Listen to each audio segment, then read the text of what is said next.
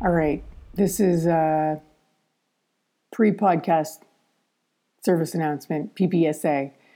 There's some swears in this episode, so if you are easily offended by F-bombs, might not be for you. It's mostly just the intro part where this is happening, but in the outro, not the guest. This is me. And so you've been warned. Before we get into this episode, I feel compelled to just talk a little bit about COVID-19, the coronavirus, because it's not often I get passionate about something going on in the world, I'll be honest.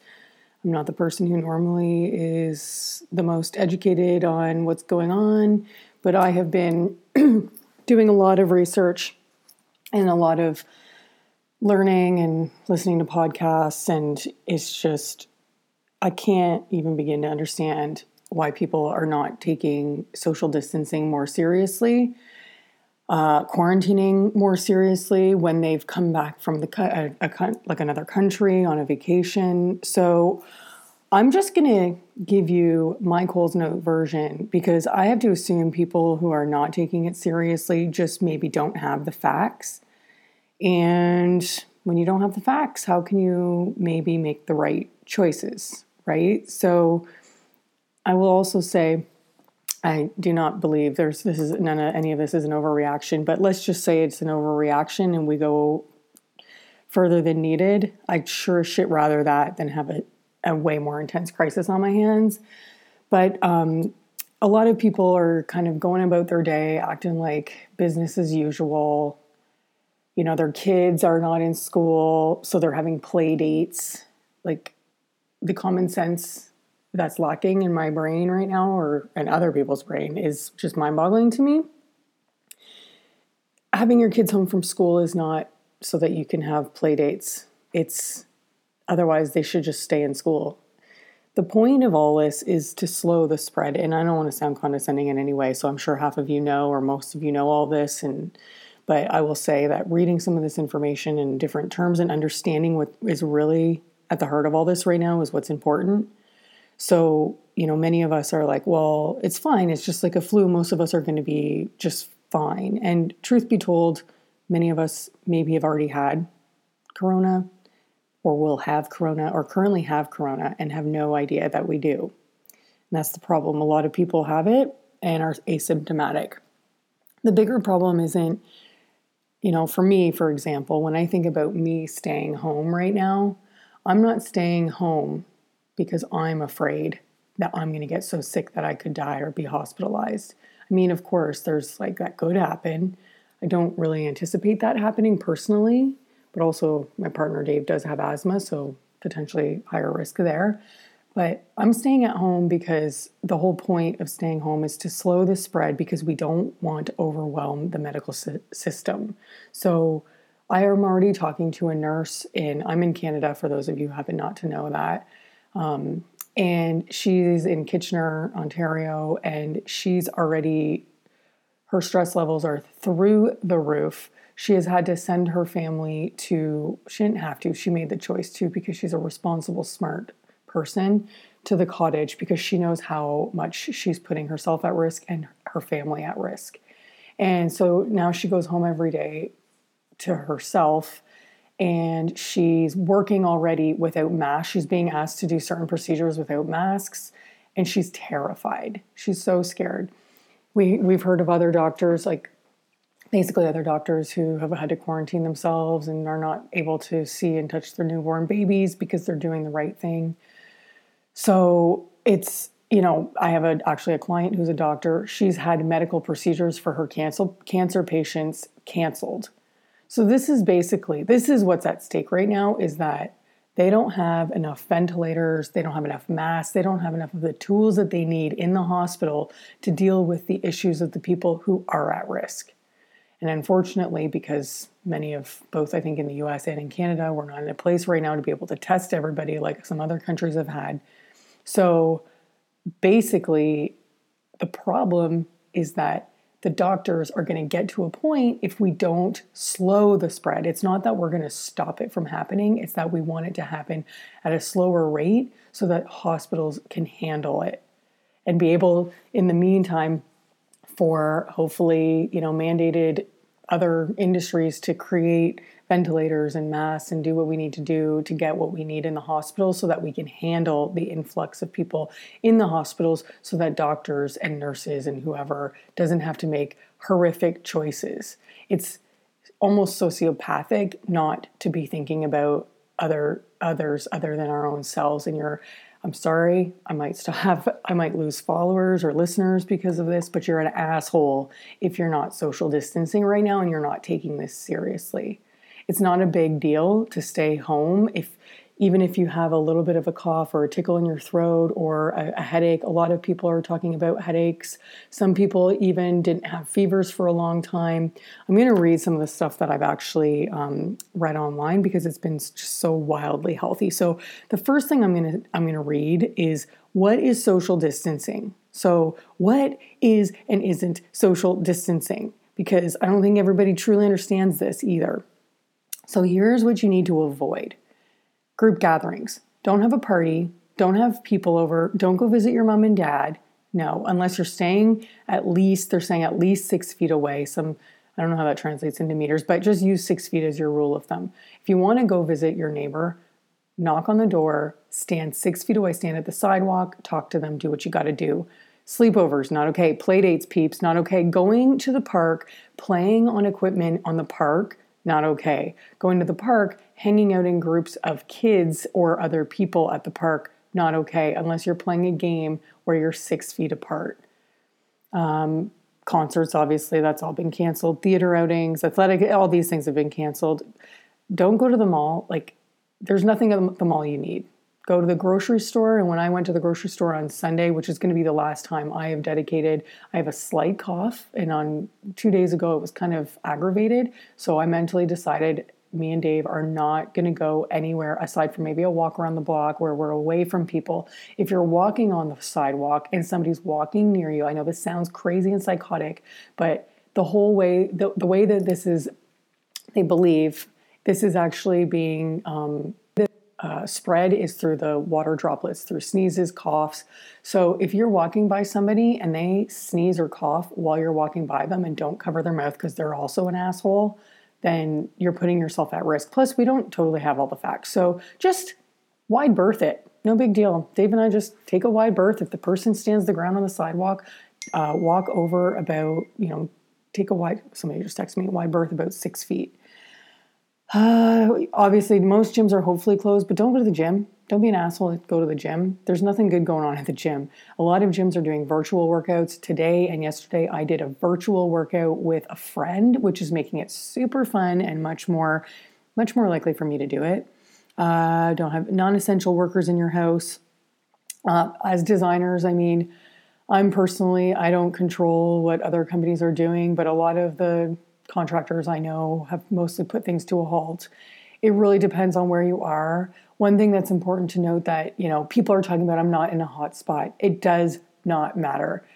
The problem is you don't know where hot spots are because they're not testing everybody. And there's a lot of cases that are being shed to light that people who are asymptomatic actually have corona. So don't use the fact that nobody's been diagnosed or whatever you want to call it in your area. But I want to give a shout out to Christine Dovey because she's one of the people that I've been following and really reading a lot of the stuff that she's sharing. That's just been so wildly helpful to me in understanding what's going on.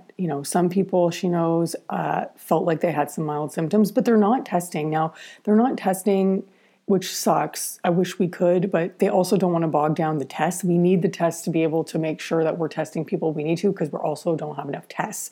So in a perfect world, everybody would just get tested, but we're not really in a position to do that. So sit on that for a hot minute. People with symptoms, if you don't have the high end, like the biggest symptoms like fever and an intense cough and struggle to breathe, you're not even going to get tested. So what that means is there are a lot of people walking around, possibly in what you're considering not a hotspot, who potentially has it. And then, but the wrong person ends up actually getting it, somebody who is high risk. Who is high risk? People over, I think it was the age of 60, people with other, situations like diabetes. They're saying people who are pregnant are also high risk, so please be careful.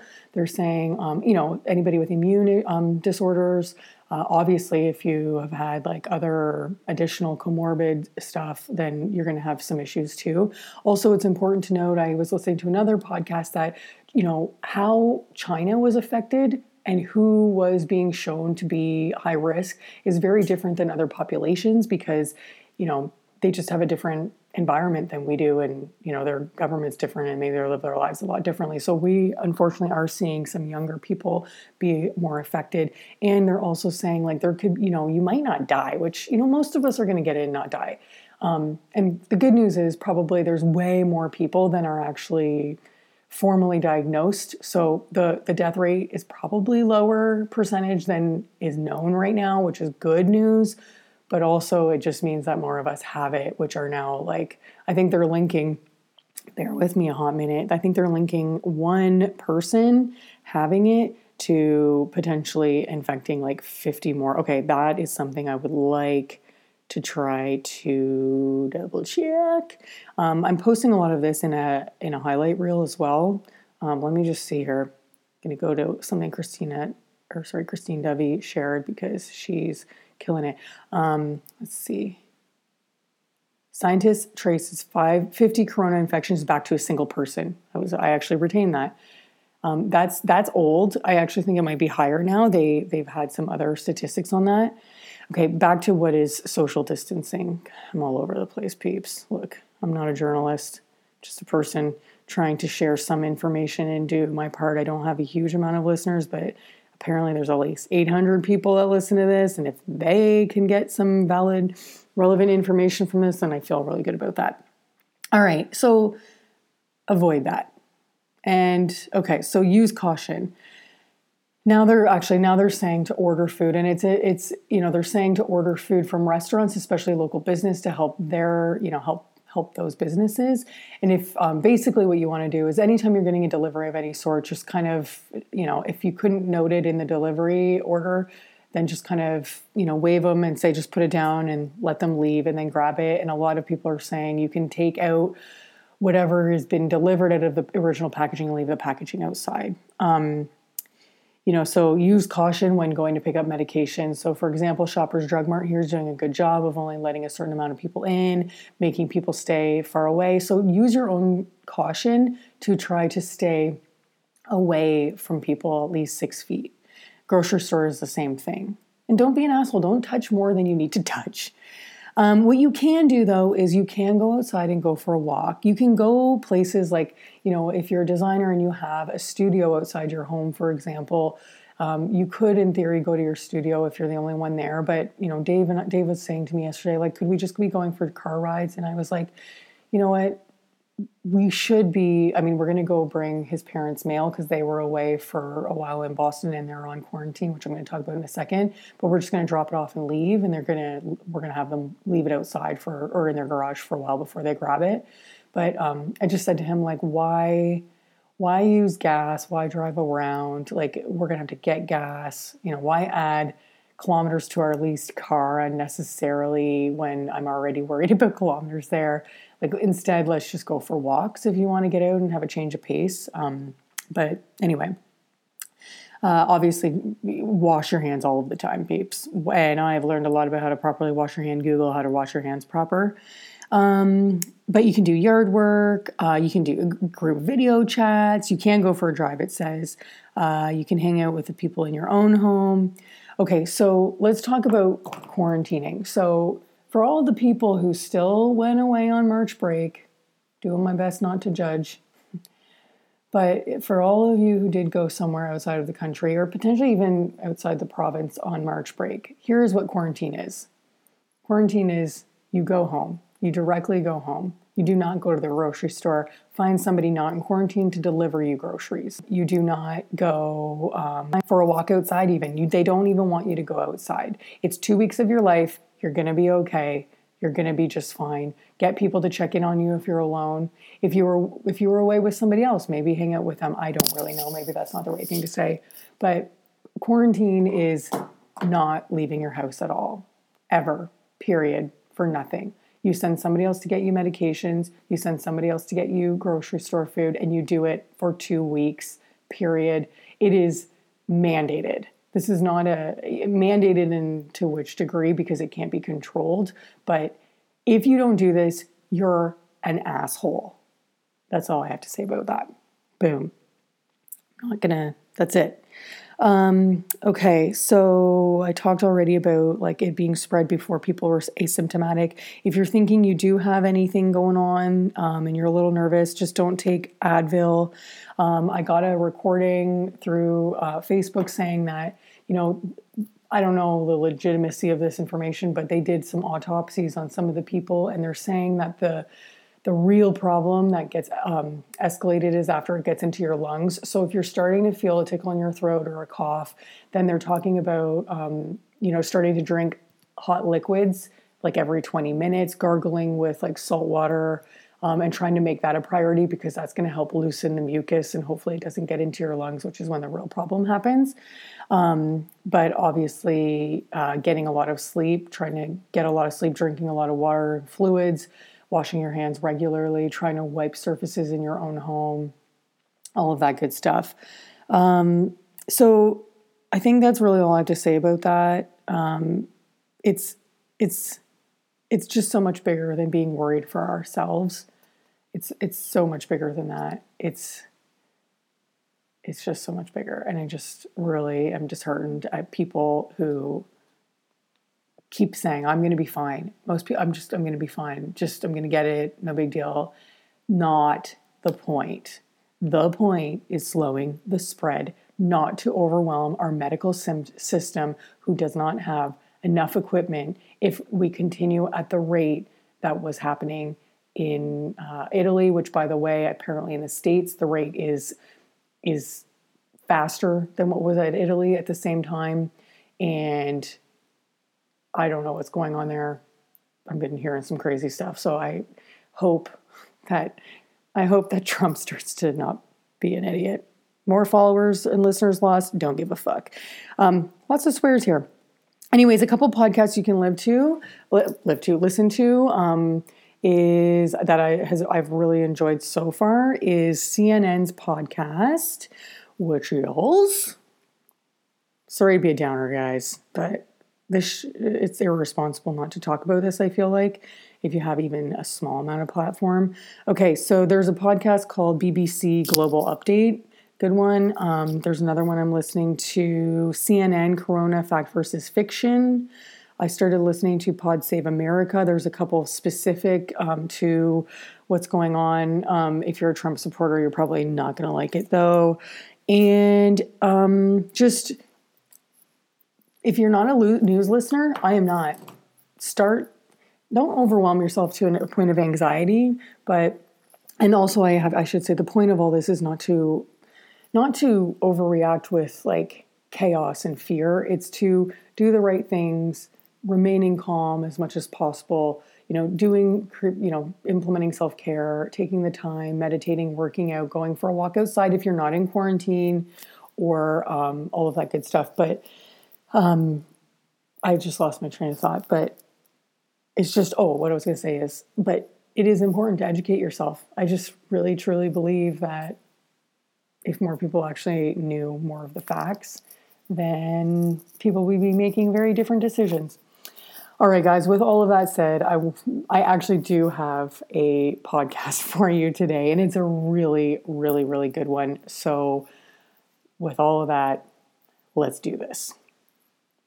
All right, guys, I'm here today with Stacey Brown Randall, who's the author of Generating Business Without Asking and the host of Roadmap to Grow Your Business. Thank you for being here. Thank you so much for having me. I'm excited to be here. I'm super pumped. I was just telling Stacey that I've actually had her podcast in my podcast, like my library, which at this point it just scrolls so long that sometimes I forget what podcasts are even on here. So now I'm moving it up to the front so that I can start listening to it on the regular. But yeah, why don't you tell everybody a little bit about your backstory and how you, like how long you've been doing this and how you started to kind of niche into referral stuff. Absolutely. Now, do you want the long version or the short version? You know what? Whatever you feel compelled to tell us. We got time. We're in quarantine. What are we going to do now? It's funny when people are like, tell us your backstory. I'm like, now, if you give me permission to go long story, I'll go long story. Yeah, hey, you know what? Whatever you feel you want to share. Maybe not an hour long because I want to talk about the good stuff, but yeah. Actually, I'm not that interesting for an hour. So don't worry if we're just going to talk about me. We got problems. So, you know, when people ask me about my backstory and they're always like, okay, so how did you somehow figure out how to teach people or for yourself and then to teach people how to generate referrals without asking when that goes against all the conventional advice that has been out there for decades? Like, how do you teach people to do it without asking, without paying for them, and without having to be overly promotional and gimmicky? Like, what makes you so special? And my response is always sheer necessity and the grace of God. Mm-hmm. That is ultimately how I am able to do what I do today. And I didn't start teaching people this. I didn't wake up one day and be like, you know what? I'm just going to debunk how we've been taught to do referrals for decades and find a different way. And then I'm just going to make a business out of it. Like, I did not wake up and say, this is my life now. What I woke up to one day was the realization that I had a business that failed. And I had to accept the fact that an HR consulting firm that I had started way back more than 10 years ago now had failed and had made it 4 years, did not quite make it to the 5-year mark. It was an HR consulting firm. When you look, if you and I were having a conversation about my business, like back in its like first couple of years, you would have been like, whoa, she's crushing it, because I was having articles published in well-known HR publications, and I was interviewed on Bloomberg News, and I had all these big clients like KPMG, which is one of the largest accounting firms in the world, and like BDO, which is another accounting firm, Ally Bank, Coca-Cola Bottling Consolidated. Like, you would have looked at what it seemed like, you know, from the outside looking in, what it seemed like to be a business that was on fire. Yeah. And the truth was that business had moments of being on fire, but the fire always went out. And I found myself 4 years into my business in a place that no business owner should ever find themselves. We all start out in this place. We should never still be there 4 years in. And for me, that place was on the feast or famine hamster wheel of bringing in work. So I would get a client and I would be super excited. You know, I'd work really hard to get that client. I'd be super excited. Then I would go into my office, shut the door and do the work, and then look up when the work was done and be like, oh crap.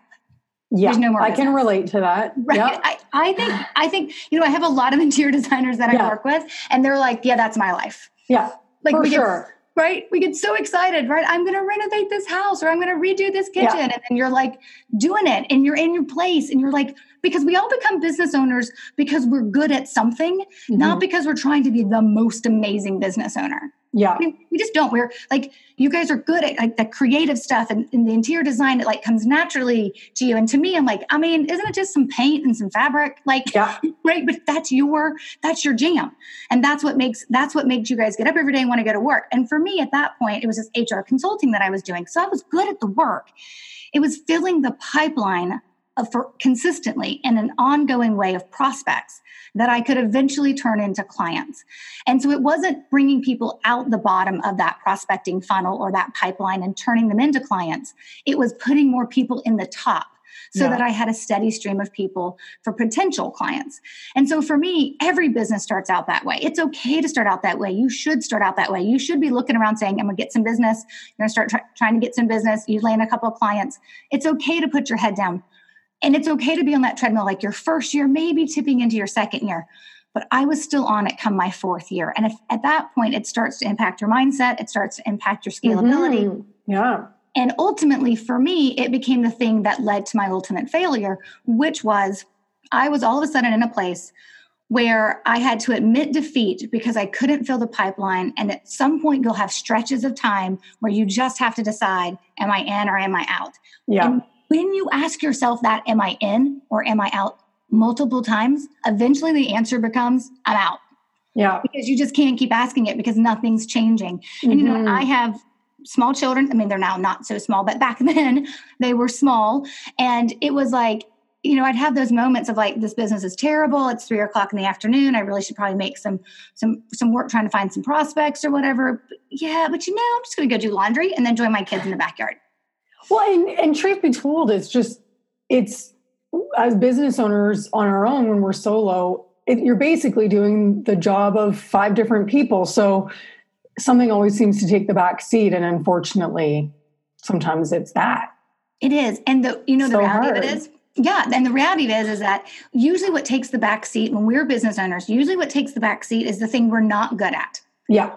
In my case, the client piece, like the bringing in client piece, kind of a make or break part of the business. Yeah. So you have to have clients coming in or you have no revenue, which means you have no business, no matter how good you are at whatever it is that you do. And so figuring out the bringing prospects into my business really became the linchpin that led to my downfall because I didn't figure it out. And for me, what I knew, and I don't know if this is the same way for you, Michelle, but for me, I instantly knew, listen, I can do a lot of things for a short amount of time. I can cold call if I have to. I'd rather shoot myself in the head. Oh my God. Sounds really violent, but I would rather. As would I. Right? Than have to cold call or cold email or spend every night of the week networking or going to coffees because I got 3 kids running around. Like we're doing baseball. We're doing all kinds of stuff. We got, trapeze. We got all kinds of things going on in our life. So like amazing. I know, right? That's my daughter. She just is, She's just a different child. She's like, soccer? No, I want to go hang from silks in the ceiling. That's my She's doing trapeze, which is like the metaphor for us running our business too. Right.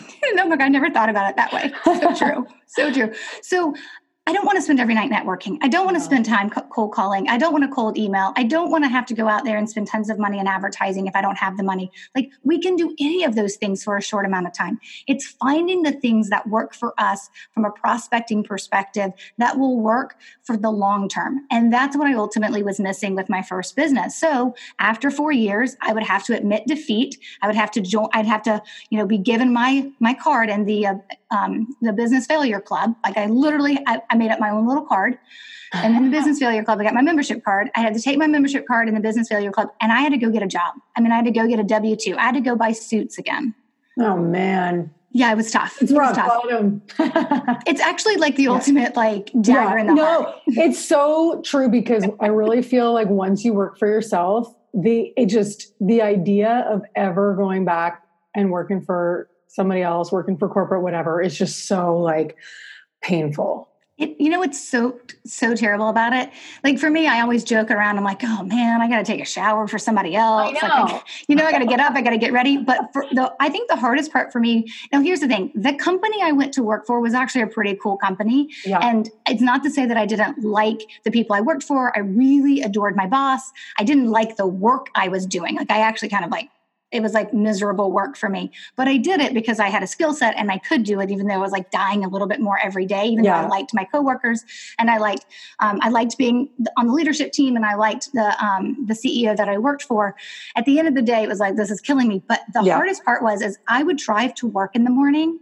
And when you're in a really, and I know we're grown adults, but sometimes we find ourselves in places we don't want to be. And so we find ways to rebel. Yeah. Just to have some satisfaction and control over the miserable situation. So I would stop at Starbucks every morning to deliberately make myself 5 or 10 minutes late. Just because I could. But I would drive to work and then I would literally, what would wake me up from my trance is I could hear my heels clicking on the marble in the lobby as I walked into the building and heading into my office. And that would wake me up and I'd be like, oh my God, how did I get here today? How many red lights did I actually, I couldn't remember my morning. Autopilot, Autopilot, so zoned out. And so what I realized when I took that time in that job and looking back on the business failure, why did I fail? What happened? What are other people doing that they're not failing? So what are they doing different from me? I'm looking at all the scenarios and I'm really, it comes down to filling that pipeline in a way consistently that A, will work. And B, I will enjoy doing it. And it does need to go in that order, right? It does need to work and you do need to enjoy doing it. And I'm not going to say you're only going to have one way. I have multiple ways that I fill my pipeline, but I wanted the main way to be the thing I enjoyed the most. And so in all of like researching, I'm like, okay, you know what I didn't ever get in my very first business? Referrals. I'm like, but wait, those are like the holy grail of all things prospects, right? Like everybody wants a referred new client. Like, yeah. And then I looked back at my business. I was like, didn't get one referral in that business. Well, technically I did get one referral in my HR consulting firm before when it failed, but it was actually that referral came 2 years after I'd already shut the doors. So good. It was there, right? It was possible. It just didn't happen when I needed it. And so I was like, okay, great. And so let me just back up for half a second. Sure. So when I left corporate America, again, after that job I had to take, I actually became a certified productivity and business coach. Ooh, I like. So I actually got certified in that, and that's what I started to do. And that is the second business that I grew. Yeah. And so I was like, so when I say I teach people how to get referrals without asking by sheer necessity, because I looked at my pipeline of how I was going to make this coaching practice successful. And I said, how am I going to do it? Because how I was doing it wasn't working. Now my children are older. And a few years later, into this second business, we would add a third child into the mix. And so I was like, how am I going to make this work better? Yep, I want referrals. Okay, that's awesome. I didn't get any in the first business. Obviously, then I don't know how to do it. So how do I get referrals? So like everybody, I went to the all-knowing Google and I was like, tell me, Google, how do I get referrals? And so Google tells you, and Google will tell you things like it'll give you books and sales training and articles, and they'll all center around this idea that you've got to pay for them or that you have to ask for them. And I was like, oh my God, that's like a cousin to a cold call. Don't make me ask, right? It feels so gross. It does. And my favorite article that I found, and it's one of the things I love to talk about, but my favorite article was 25 ways not to look desperate when asking for referrals. I was like, if you need 25 ways not to look like something when you're doing something, what do you think you look like? Yeah. Desperate. And it's funny because like, I truth be told, I've literally never asked for a referral. So I can't wait to find out how to not ask for a referral effectively. But a lot of coaches or whatever do say like at the end of the project, just ask for the referral. But it's like, you know what? In our business, people aren't just going to like, people have friends who need it. Like you're like, it's going to happen organically. They're not just going to say like, hey friend, I want you to refer you. Like, so it's so hard and awkward. I've never asked. So I'm very excited to hear more about what we need to be doing. Yeah, absolutely. Yeah.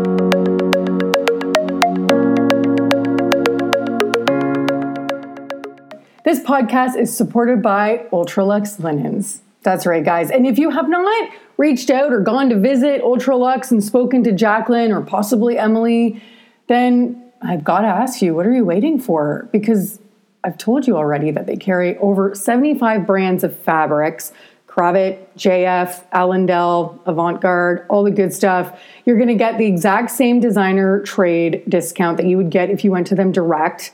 But the benefit is that they're all under one roof. So when you actually go look at fabric, you have all of the different fabric lines in one place for you to check them out. And when you're ordering the fabrics, you just have to send one PO. It really doesn't get much better than that. They also have a ton of wallpaper books. And when I go in there, I basically just tell them the vibe I'm after. And often Emily just kind of goes to various places, pulls out some books for me, and we're off to the races.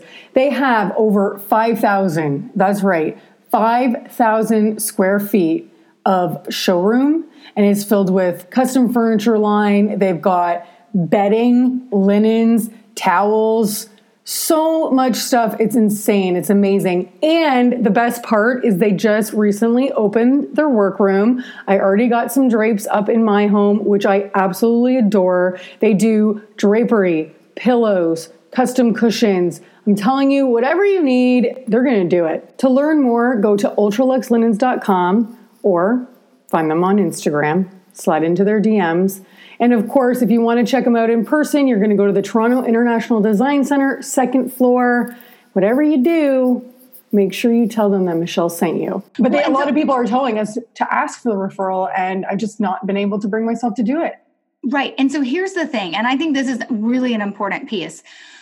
most people will always ask me, they're like, well, who does your methodology work for? And I always say, if you're uncomfortable asking, then you should be open to another option. Yes. Right? I mean, there's still work involved, and we'll talk about what the 5 steps look like, and we can dig into all of that. So there's still work involved. But at the end of the day, it really has to be something that is, whatever you're going to say yes to needs to be authentic to who you are. And I find the more of a expert we need to be seen as by our clients. So think interior designers and CPAs and attorneys and home builders and financial advisors and business coaches. Like, think those kind of industries. Like, you're thinking about, like, if I'm going to hire you, it's because of your expertise. It's because you're an expert. It's because you can do something I can't do. You are the ultimate resource.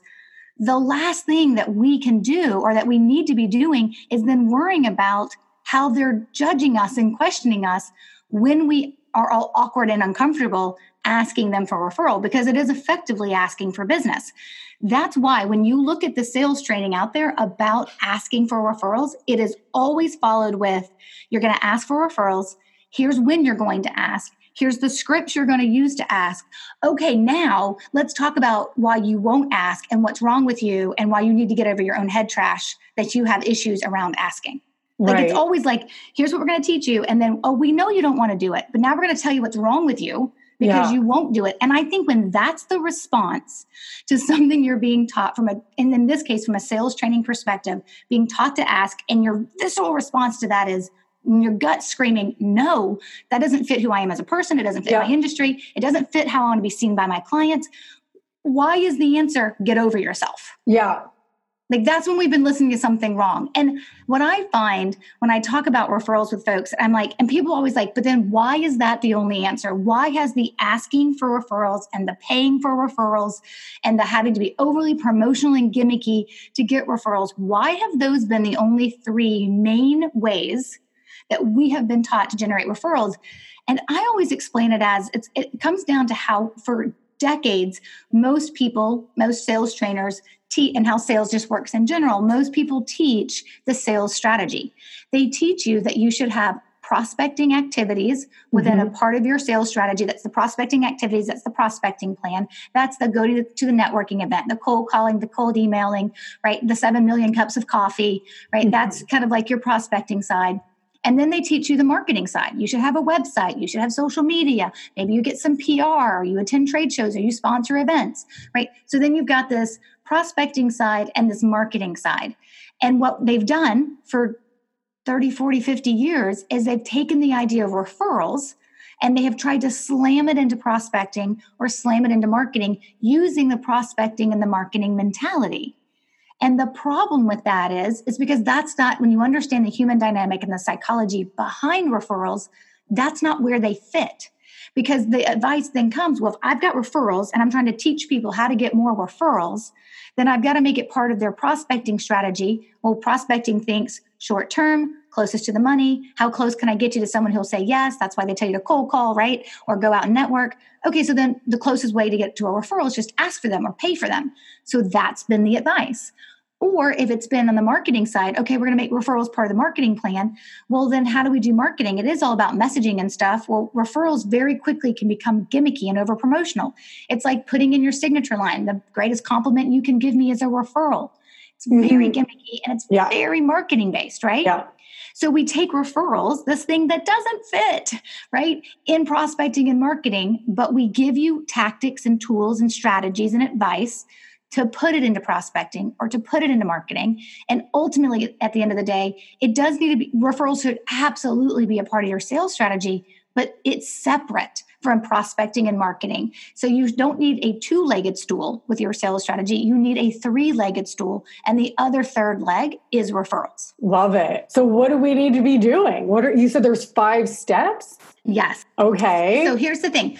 So when I left my corporate America job, became certified as a productivity and business coach, I literally created these 5 steps, not realizing that I was creating it in the moment. Yep. Okay. So like I said, sheer necessity, grace of God, like needed to not have a second business failure, needed this coaching practice to be successful. In my first year, I generated over 100 referrals, 112 to be exact referrals without asking for them, and have done that every year since in my business, over 100 referrals.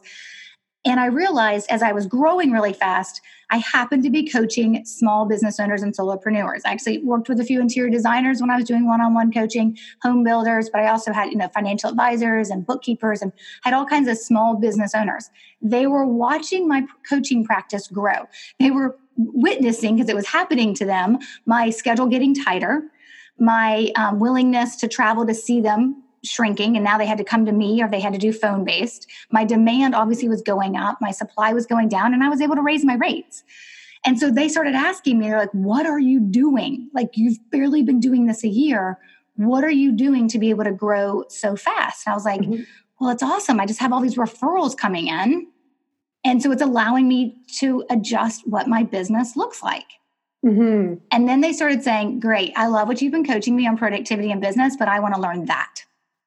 And I was That's pretty cool. Right. I was like, okay. And so as I started talking to it through with my first couple of clients, like when we started actually talking through it and working through it, I realized as I was teaching it to them, I was building the curriculum of how I would eventually teach it to everybody else. I didn't realize 100% that these steps were steps I did over and over again. I just did them, right? And then as you teach it, you're like, oh, look at that. Yeah. Or like I'd be talking with a business owner and he'd be like, I don't get it. I'd be like, oh, he needs a visual to be able to understand this. So I created a visual, right? Like it's funny because all these pieces are still in the program. But as I started doing it with them, I realized this is a system and I can teach it. And then I did it with somebody who could not have been more opposite from me. And so, here I am, a business and productivity coach. I'm an extrovert on the scale of extroversion. I'm a high I on the DISC assessment, right? Like, love me some people. I actually do enjoy networking and being out. I mean, not all the time, right? Yeah. But and then I taught it to somebody. It was one of the handful of first couple of people I taught it to, who was an attorney in personal injury law and was a huge introvert. Like, awesome. She's amazing. I mean, I'm not saying because you're an introvert, it's like you don't have a personality. She's incredible. She just like, if you tell me I have to go network, Stacey, she literally said, I'm going to pull out my fingernails. Yeah. And I was like, and then you're going to fire me because I'm going to teach you to do something you don't want to do. So if something is on the to-do list, that's something we don't want to do. Well, guess what? We're just not going to do it. Yeah. It doesn't actually matter sometimes how good it is for us. Yeah. Like for me, dropping my Starbucks habit, still there 20 years later, right? So the idea from that is I walked Amanda through my process and watched somebody in a completely different industry with a completely different personality, put it into practice, and then have amazing success with it. And then watched all my other clients early on have success with it. I was like, this is actually something more people need to know. So like Amanda went from one referral source. It was an internal referral source, a partner in her firm that was on the criminal side while she was on the civil side, and one referral source and 6 or 7 referrals a year. And that was how she was, and she's the breadwinner, and how she was attempting to, build her practice and take care of her family. And so she went from 6 or 7 referrals. And then by the end of our first 4 to 5 months together, she had gone to 12 referrals. And then in her first year, she had gone to 27 referrals. And then now she still follows the program. And 5 years later, she was at 40 referrals. Now, here's the thing. Lots of us need more than 40 referrals. But for Amanda's practice, she can only handle about 12 cases a year.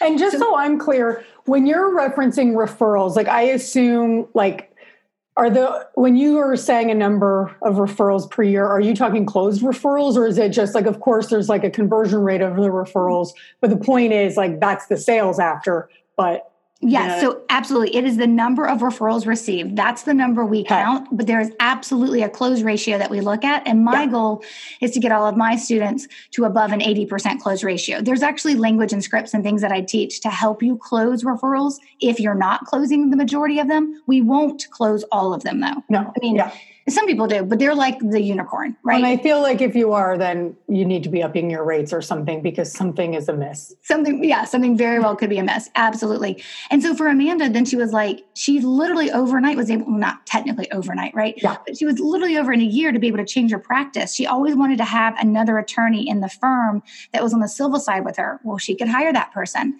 because now she had all these referrals and she was turning enough of these into yes cases that she was picking and choosing when she worked.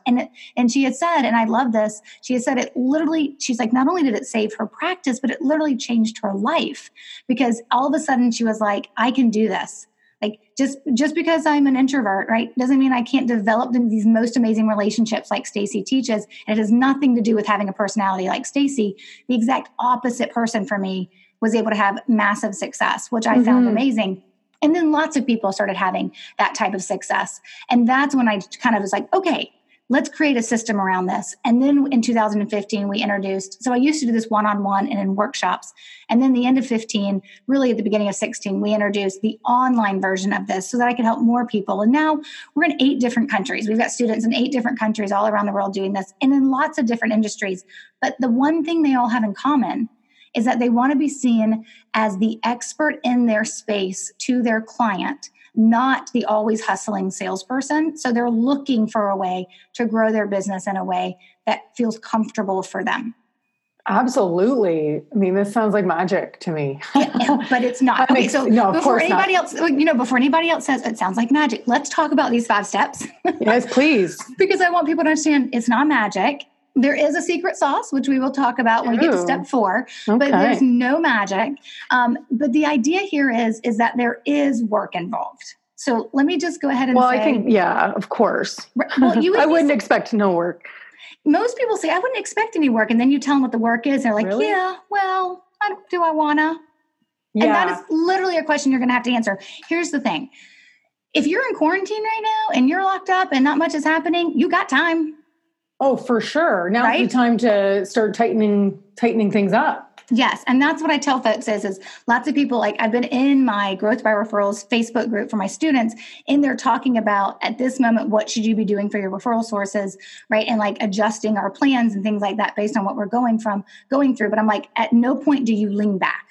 Yeah. At no point do you stop what you're doing because you need to be helping these folks. But let's talk about what these 5 steps look like. Please, I'm going to start from a place of making a few assumptions about people's businesses. So let me first just kind of get those out of the way. The assumption number 1 is I'm assuming you do great work. Yeah. I'm assuming you're referable. Okay. So that's actually important. Like, AKA like great service. Yes. Clients happy. Like this isn't going to work if they're like, you rip me off. I don't even like what you've done. Okay. Yes. So this is you need to be referable. You need to be the type of business that people want to talk about. Now, lots of people are like, eek, what if I'm not? I'm like, okay, another conversation for another day. Maybe you need to work on that. Right? Yeah. Well, you can have me back on the podcast and we can talk about sticky client experiences that creates that buzz, that creates those happy clients that will get you to a place where you are referable. But I'm going to make an assumption I'm going to teach today that ultimately, you are referable, right? I'm also going to make the assumption that you have received some referrals. I don't care if it's just a handful or if it's a couple of dozen, but over the lifetime that you've been in business, you have been referred. And that's important too, because of how I teach the steps of where we start from. Now, here's the thing. If you're listening to me and you're thinking, oh, wait, but I'm in my first year and I haven't been referred, or heck, I'm 7 years in and haven't been referred that I know of, I still want you to go through these steps, but there is a way to take your existing clients and the contacts that you know and turn them into referral sources. But again, another conversation for another day. And what's great too is like most designers you talk to, if you ask about where their clients come from, the majority of the time they'll tell you referrals. So it's really great. That's one of the assumptions, because I think that's going to be a very fair assumption for a lot of the people, of course, if they're not brand new, will be in as well. So that's great. Yeah, there's very few designers that I've ever had go through my program or work with me where we weren't starting with some referral sources. Yeah. I mean, they may also be getting, leads and clients or prospects into their business through Houzz, right? Or through some networking, but they also almost always have referral sources as well. But I do say that as a disclaimer, that where I'm going to start with my steps is that understanding that you probably, not only are you referable, you've received some referrals. Mm-hmm. Again, I can help you with those first 2 issues. If you're like, eek, don't go past go, I need to go back, but not on this podcast, not on this episode at least. So those are kind of like the 2 disclaimers I kind of like or 2 assumptions I'm making about your business, the 2 disclaimers I kind of like to always put out there. And then the other one is, I just want you to understand whereas what I'm going to teach you is work, all of my students come back and say, well, I'd rather do this than attend 15 networking events every week. Or I'd rather do this and spend a whole bunch of money on advertising. So it is going to be the fun stuff, but the stuff is still work. Yeah. So don't say I didn't warn you. But here's the other thing. I also teach people that once you've learned my process, the crazy thing about the work that's involved, you can still do it in under 20 hours a year. Oh, that's glorious. So it's not a crazy ton of work, but when it's time to do some work, I need you to do the work. And I'll explain what that looks like as we go through the steps. So let's start with step 1, obviously, at the beginning. So this step is usually the biggest step for people to do, but it comes with a promise and a guarantee from me. And that is, if you do this step correctly and you don't cut corners, right, and you don't do it, and you go the full distance that I need you to go with this step, you never do it again. It is a one and done. I only have to do step 1 once if I do it correctly. So how step 1 works is it's really, really important before we decide how are we going to get more referrals, we have to start from understanding, well, who gives us referrals now? So we need to identify who are our referral sources. We need to know who they are. And all humans have a first and a last name. And so when you say who, you mean like the type? Like if I had to turn them? The people themselves. Okay. So here's how we do this. So some people are like, okay, great. Yeah, I know who my referral sources are. And then we use what I call anecdotal evidence. And we just kind of remember who's referred us recently. But that's not the data I'm interested in. The data I'm interested in is you going back 2, 3, 4 years in your business, pulling your list of clients, and either because you've tracked this information in a CRM, a client relationship management tool, you've tracked this in a CRM, or you're going to recreate it, which I'll tell you how to do in just a minute. You're going to look back at your list of clients and you're going to figure out where they came from. Did you meet them at a networking event? Did they come through Houzz? Were they a lead through a Facebook ad? Were they referred to you by your client, Sally Sue, right? Were they, did you happen to have a conversation with them in the grocery store? Like, however that client first learned about you, did they see the article spread that you had done on you in the local magazine? However they learned about you is called the source. Within all of our sources, of course, we have referral sources, but referral sources are always human. Mm-hmm. So your referral sources always have a first and a last name. So if I'm sitting down and I'm looking back, okay, it's kind of early on right now in 2020. So let's just look at 2019 and go backwards from there, right? Just for sake of this example. But if I'm looking at all the clients I brought in 2019 and I'm like, okay, so I brought in Sam. Now, where did Sam come from? Right? So you're creating this list of your clients. And if you have this in a CRM, it makes it easier. It does, but only if you've tracked it. But if not, you're going to have to recreate the list. But sometimes it's a process we call walk down memory lane. So it's not a fun process necessarily all the time, but you literally have to look back and see if you can remember where these people came from if you didn't track it. But here's some places to go looking to make it easier. So let's say you pulled your list of clients, you went back 3 years, and you instantly just know, looking at some, like, I remember I met them at a networking event, or I remember they were referred to me by so-and-so. And, so some people you'll just remember, but you'll have holes. And so I tell folks, look back in your calendar, maybe in the calendar invite you had for the very first time you met with them or spoke with them on the phone. Maybe you made some notes in the calendar invite that said where they came from. Or pull out their folder. If their client folder has notes in it from the very first conversation you ever had with them, maybe you happen to jot down where they heard about you. Or ask them.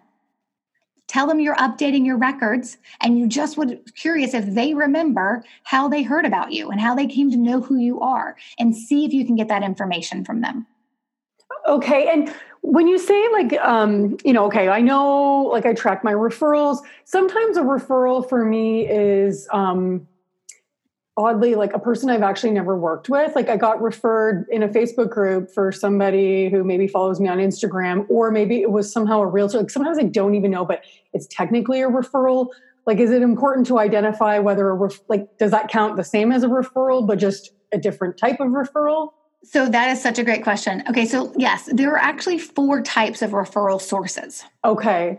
So the first type of referral source is going to be your clients. Okay. That's the one everyone's like, got it. Like, that's the one we understand, right? Yeah. The second type of referral sources are going to be your centers of influence, which are actually not clients, but they are people in your network that you know and they know you, right? So these are people you know, people who know you. They know what you do. They know you're an interior designer.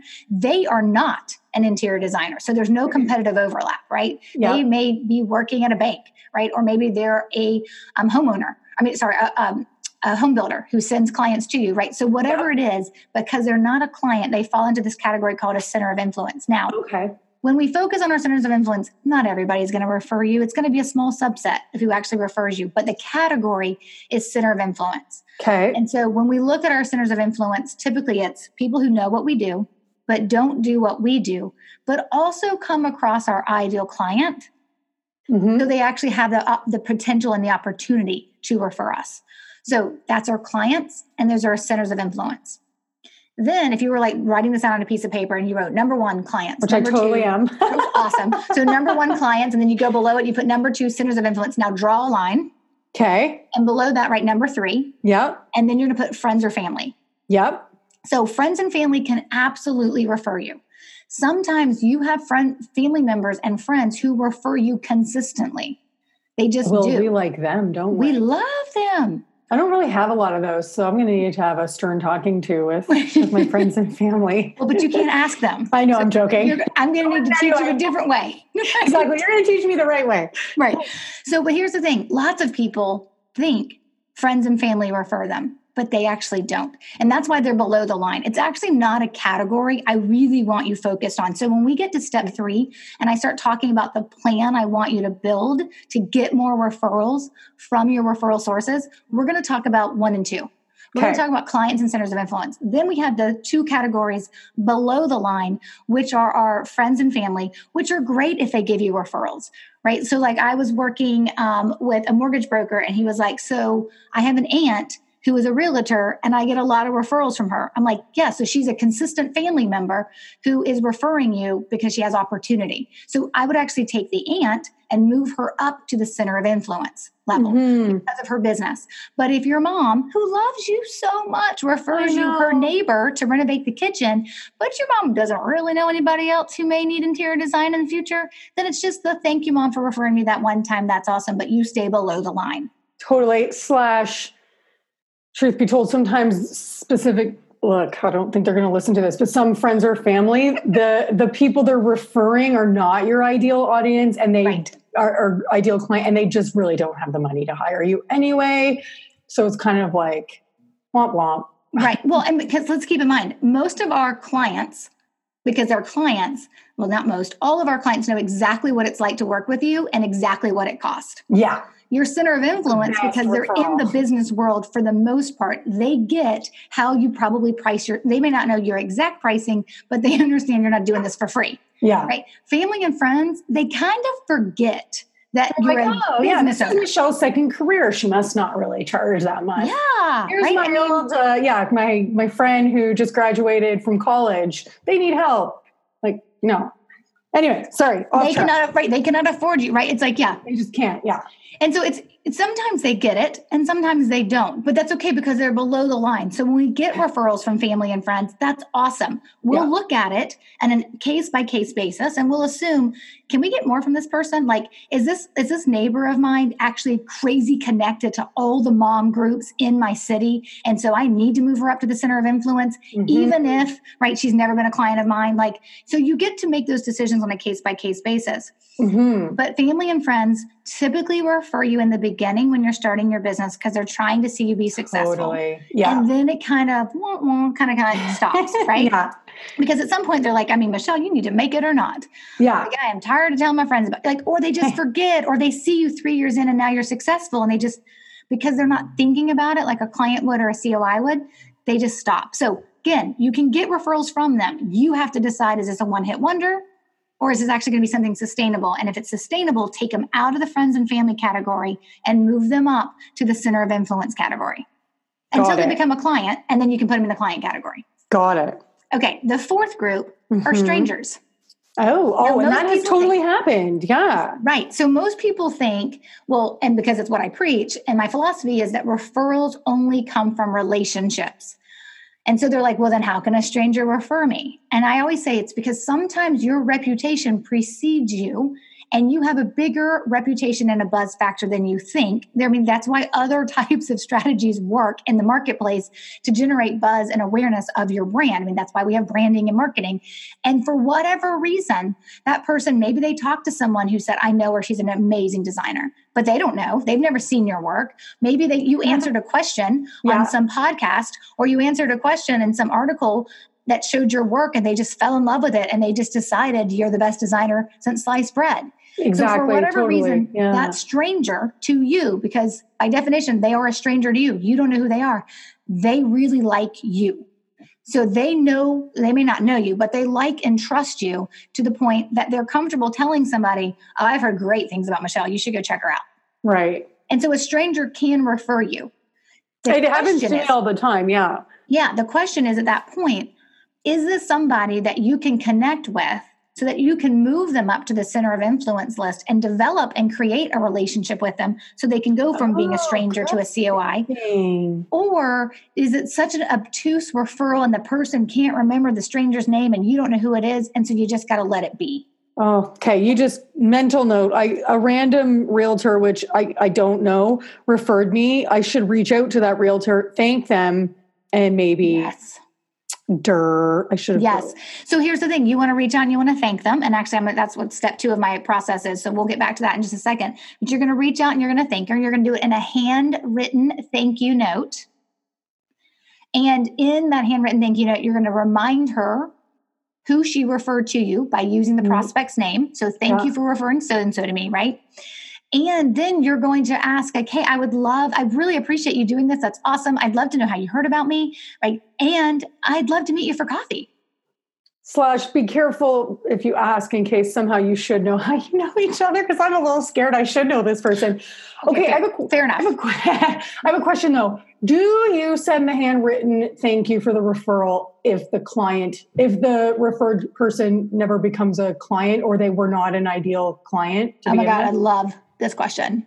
Yes. I don't want to. Okay. Yes. Here's the thing. The answer was yes. Yes. The answer is yes. You send it regardless of outcome. Okay. Now, what I teach my students inside my Growth by Referrals program is not every referral source is going to give you the ideal client every single time. Okay. And if they consistently give you good clients and then one bad or one or two bad, don't worry about it. Yeah. But if they consistently give you not some great ones, not ideal clients, then there is languaging that I teach that helps you walk them through the fact that they're not really sending you ideal clients, right? It's how we change the quality of the referrals we are receiving, but we don't ever do it after one bad referral, after one bad ideal, that's not an ideal client that's been referred to you. We let it kind of lie, right? And because yet we haven't created the habit in them to give us another one. So when they get the habit of referring us and they refer us a second or a third, and now none of them I can help, then it's time for a conversation. But that's the ultimately here. But the point before that piece is we reward for their action, not the outcome, which they can't control. Right. So the referral source, the only thing they can do is send people to you. Right now, of course, we can try to get them to understand who we help and who, that kind of idea of what our ideal client looks like. But before we even get there, what we want to make sure we're doing is building the habit in them of referring us and feeling good about it, because we take care of them for referring us, regardless if that person becomes a client or not. I love it. And are you suggesting then that, let's say one person keeps referring, I send them a thank you letter card each time, obviously not regurgitating the exact same thing, but is that what you're suggesting though? So, it's really funny. What? It's true. Do not regurgitate the same message. But You're like, well, this feels like a template. Right. So it's funny because I give templates in my program and I give templates of how to change it up. Yeah. And I literally have people are like, can you just give us some more templates? And I'm like, seriously? Well, good for you. Yeah. I'm like, I know. But and so here's the thing. Yes, I want you to write a different card. Really, you know how the card needs to be different. It's the opening line. Okay. Change your opening line, right? And then you're like, so if your first line is typically in your very first thank you card, thank you so much, Michelle, for referring Sam to me, right? But I would use Sam's first and last name, right? So Michelle, thank you so much for referring Sam to me. Like in the second card, I could be like, hey, here I am again. Oh my gosh, thank you so much for referring Spirit to me. Yeah. Right. So it's just changing that first line. Yeah. That really helps and kind of just shifting the language. But it is funny that people, they do, like, people ask that question. They're like, and I give a bunch of templates for lots of different scripts and what we write and what we say and all that kind of good stuff. It's called planting seeds, but planting referral seeds. But it's interesting because they ask that question. They're like, am I writing the exact same card? I'm like, no, because there's a human on the other end receiving that card, and we need to be authentic. Yeah, we're like on the same page right now. But I guess the point being, yes, continue to send that card. Okay, right. Cool. I mean, here's the other thing. It is a handwritten card. Yeah. By you. Not by your assistant or a child, right? A grown child or anybody else. Right. Not by your partner in your company, not by if you had a partner, that's different, but not by an employee. It's written by you. And for the person sitting there thinking, but I have the worst handwriting. First of all, never met an interior designer with bad handwriting. You guys have the best. Clearly met me. Yeah. Okay. Well, most of you have like this amazing handwriting, and it makes me feel bad about my own handwriting when I see yours. So the idea here is that it doesn't, like, so people always say, but what if my handwriting's bad? And I'm like, okay, when you get to know me, my answer is, I don't care. Yeah. So you got bad handwriting. That's okay. Yeah. You have to write it. So what I tell folks is, if you have bad handwriting, print and write slower.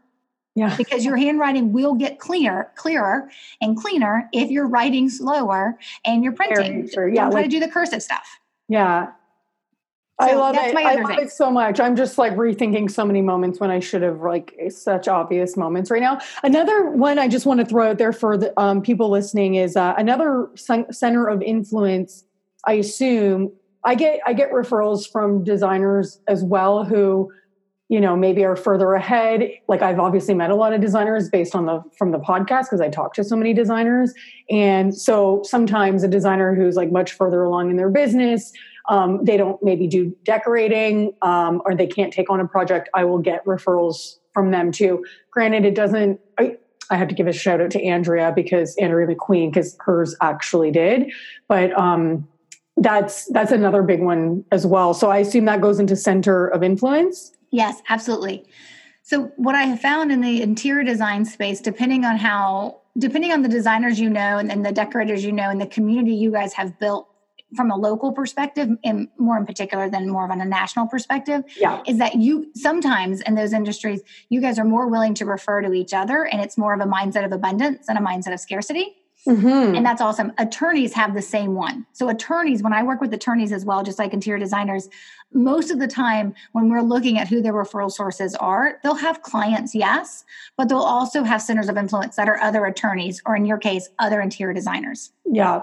Now, if you're going to do something where maybe you want to have like a big event for all your clients and you want to include your referral sources, which we can talk about that when we get to step 3, it's not, you don't need to, but some people like to do events. So if they had like a client appreciation event, my recommendation is always, we'll invite your referral sources to it, but you don't have to invite other designers who are technically your competition. Yeah. You are uncomfortable doing that in a space where all your clients are hanging around. Right. So that's the only place where I say maybe pull back. Yeah. Depending on who's on your list. But that's why step 1 is so stinking important, because we need to identify who are our referral sources. And if you've got some, or you've got dozens or a dozen or a couple of dozen, or even just 5 or 6, I've got something to work with, right? So if you've got a handful of referral sources or more, then we've got something to work with. So once we've identified them in step 1, step 2 is exactly what we were talking about, the thank you note. I always find that people always say step 2 doesn't feel like it fits, because it's the idea that you'll have an immediate follow-up process to thank for every referral received. And that immediate follow-up process to thank for those referrals is that handwritten note we were just talking about. And, right, whether your handwriting's bad, you have to write it, and you write it regardless of outcome, because you're actually going to send it hopefully within 24 to 48 hours. So you won't even know the outcome. More than likely, you wouldn't have even talked to the person yet. Oh, right. So you're sending an immediate, when I say the step 2 is the immediate follow-up process to thank for that referral, here's why we do this. Because what's coming up in step 3 is the plan that we build that we're going to follow throughout the year, that's going to allow us to take care of our referral sources. And I'll explain what that looks like in just a second. But the idea here is that if you're going to create this plan to take care of your referral sources, why should they send you another referral, whether you have a plan or not, if you can't thank them for the referral they just sent you? Yeah. So that thanking process, and I teach people, everything I teach comes from a place of you being genuine, you being authentic, and you actually legitimately care about your referral sources. If you are dead inside, this is not for you. Right? Yeah. Super important. That. Yeah. Like, I mean, people are like, that kind of goes without saying. You should have added that to your assumption. I'm assuming that you are not dead inside. Add a new assumption. Yeah. Yes. That would be right. And here's my third assumption for all of you who are dead inside.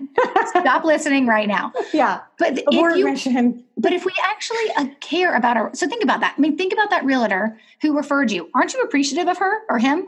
Absolutely. Right. Because they make your life easier. Yeah. They drop a prospect, right? They connect you with a prospect who has a need right into your lap.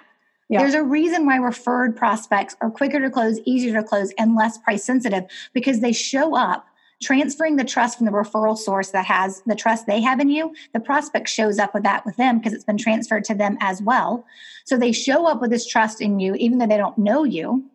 And they know they have a problem and a need. Like, yeah, I need to renovate my kitchen. Or yes, I need to have someone help me figure out, my daughter's room, or what, there's so many different things. Like, they also have a need. So when that prospect shows up and they've been connected to you and they have a need identified, the referral source has done a lot of the work for you and they make your life easier. Yeah. So you should care about them. So the fact that you should spend some time identifying them, and then you should spend some time making sure that every time you receive a referral, you stop for the 2 minutes it's going to take you, pull out a pen and a note card and write a thank you note and get it into the mail. That's important as well too. But that leads us into step 3. Okay, before we move to step 3, one more question. Yes. You know how we're maybe all a little bit late to the game right now, and I'm identifying my previous referral sources. Some time has passed. Is it too late to send a card now, or is it better late than never situation? Yeah, so that's such a good question. And it's, I always tell everyone when they start my program, we do this process called the kickoff card. So the very first card we send has to acknowledge if we've done that, if we haven't been great about thanking people in the past. It's not a complicated card, but if we're going to start building a plan to take care of them, these touch points, what I'm about to teach you in step 3, this outreach to our referral sources, it can't feel like it's coming out of left field.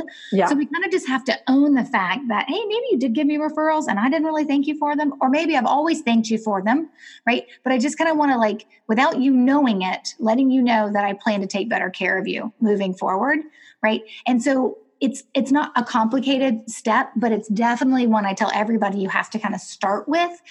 We call it the kickoff inside the program, but it really is just kind of that moment where you're also, even though the card is going to your referral sources and it has some language in it specific for them, it's your moment of saying, I'm committed to following this process through. And if you know you haven't thanked people like you should have, you just need to acknowledge it and then move on. Okay, I love it. And I'm sorry, one more question as well. So for referral sources that are maybe more like strangers, for example, right? Like a realtor, in theory, I don't have an address, but I could Google potentially their brokerage address. But I'm really assuming it's going to make it to that person. Is there a time where maybe an email that feels more direct because I know it's their direct email and I know they're going to get it, versus hoping that it, because I don't know this. Oh, wait, strangers are below the fold, but no, if it's a realtor, they're being moved above the fold. But yeah, okay. So my question remains. What's your hot take on that? Yeah. So here's the thing. The reality of it is you're going to know if it doesn't get to them because it's going to come back to you. But in theory, could it not make it to the brokerage, but never, somebody else picks up the mail and it's their assistant that goes through their mail and they're like, whatever. So yes,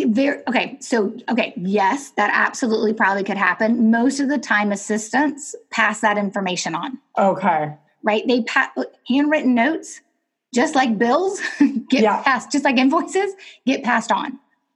So Absolutely, especially if it's in an envelope. You know what the problem is? I'm thinking of sending like a postcard that I have, but maybe it's better that it's in an envelope type thing. Yes, I'm going to encourage you to put it into like grab note cards. I don't care if it has so I'm really particular about how we take care of our referral sources, which means our logo doesn't go on the things we do for our referral sources, except for your thank you card.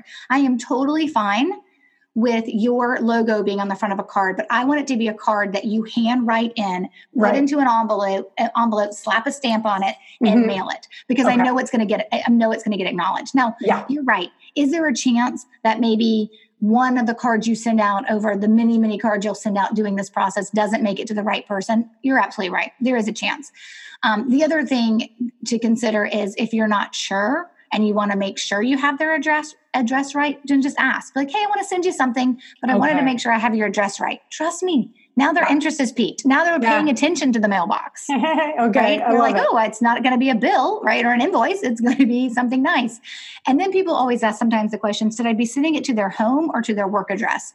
I always say it's whatever address you have that you know is theirs is perfect. But I actually want these going to the business address, because if it's going to a realtor, I want all the other realtors to see it. Got it. Okay. It's a thank you card you send, and it goes up on their cork board, because most of us keep our thank you cards. We put them on our desk. We put them on a cork board, right? That's the other reason why we send a handwritten thank you note. It's not just to tell the referral source, you mean enough to me that I'm going to take time to write this card to you and send it to you. Because I also know that if you end up keeping it and it goes on your desk or just in a stack of cards or it goes up on your bulletin board or something like that, I also know when the time comes for you to take it down and quite possibly get rid of it or stick it into a box with all your other thank you notes, you're going to read it one more time. So if you're pulling it off of your desk 60 days from now, then I know you're going to see it one more time 60 days from now as an impression from me. So that's why the handwritten thank you note matters so much. And that's why, whereas I tell people, it's not that you can't send an email thank you, because I know that's an immediate factor that people need. You have to also send the handwritten thank you note. Okay. Love it. Yes. Okay. So as we're talking about step 3, here's the idea. We know our referral sources. We got who they are. We're on board with that. We've done the data, and the data doesn't lie. What you will typically figure out when you're going through who your referral sources are, you may be surprised about who's not on the list, because you may tell yourself, well, I spend a ton of time, right, going to grab a glass of wine at least once a month with Maureen. And I just know we talk about business all the time and all the people she's sending to me. I just know she's going to be on the list. And then she's not. Because all she's been doing is giving you word of mouth buzz, telling you about people she's telling about you, but not actually connecting you with anyone that she's actually sent to you. So you'll be surprised by who you think is supposed to be on the list, but isn't. And then the other one, which I actually think is worse, you're going to recognize names on your list and be like, oh my gosh, I haven't talked to that person in 9 months. Right. And they refer me pretty consistently, even if consistently is once a year for you, right? It's one client you didn't have to go find. And so you're going to be like, oh boy, haven't seen them in 9 months. Maybe I should just be a little bit more, caring towards them. Right. So when you identify your referral sources, you're going to think some things, like you're going to get some feels, like it's going to be there from that perspective. And you'll know I need more, or I've got plenty, right? You'll also assess that. Now you also know when I get a referral, I know exactly what to do, because Stacy taught me. I'm going to pull out a thank you note card. If I have to go buy them, maybe you can't go buy them right now at the grocery store, but at some point in the future, you'll be able to. You can print your own. Yeah. Right. I actually have one of my favorite thank you cards. At the very front of it says, keep calm and referral on. Oh, that's cute. You actually can grab it from my website. Love it. There you go. I'll give you the link if you can put it in the show notes. For sure. Yeah.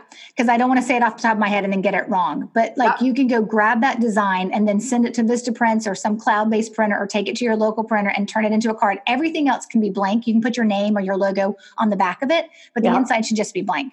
So, but anyways, so you've got your thank you cards. Okay. Now we're talking about step 3. What do you do for your referral sources in between receiving referrals when you're writing that thank you note? How do you stay top of mind? How do you rise above the hundreds and hundreds or maybe thousands of designers that are in your market, right, to your referral sources, so they don't forget about you, so they know how much you care about them? How do you stay memorable and meaningful? How do you stay top of mind? How do you gently remind them about referrals without ever asking for those referrals or being gimmicky or promotional? What do you do? Well, what we do is step 3, and that is where we create a 1-year plan of outreach, which my students would know that we call it touch points, but it's just outreach to our referral sources on a 1-year basis. Here's the thing. It is not your e-newsletter. I knew you were going to say that. Look at you, gold star. Right? But I'm not telling you to get rid of your newsletter. Your newsletter is part of your marketing or prospecting strategy. So keep it. Yeah. It's just not part of your referral strategy. So you can't count it as an outreach or a touch point that you're going to do with your referral sources. It's also not your CRM reminding you every 62 days, hey, you haven't talked to this person, so send them a text to see how they're doing. You do the same thing over and over again, and it just becomes noise in my life. Yeah. So as a referral source, I'm not paying attention to it because it's not a pattern interrupt. It's not getting my attention. That's just a newsletter I get from Michelle. Not saying you do that. Just saying, using your name as an example. Right? That's cool. Yeah. Right. It's just a newsletter that I get. Oh, it's just, they always reach out every couple of months. I've recognized now the pattern. They kind of reach out every couple of months and ask how things are going. Right. Like you kind of recognize the pattern and it stops feeling genuine when we're in the referral space. And so keep those things for prospecting and marketing. Good. On the referral space, though, it can't be your automated newsletter because that's more noise in my life, even if I enjoy reading it, right?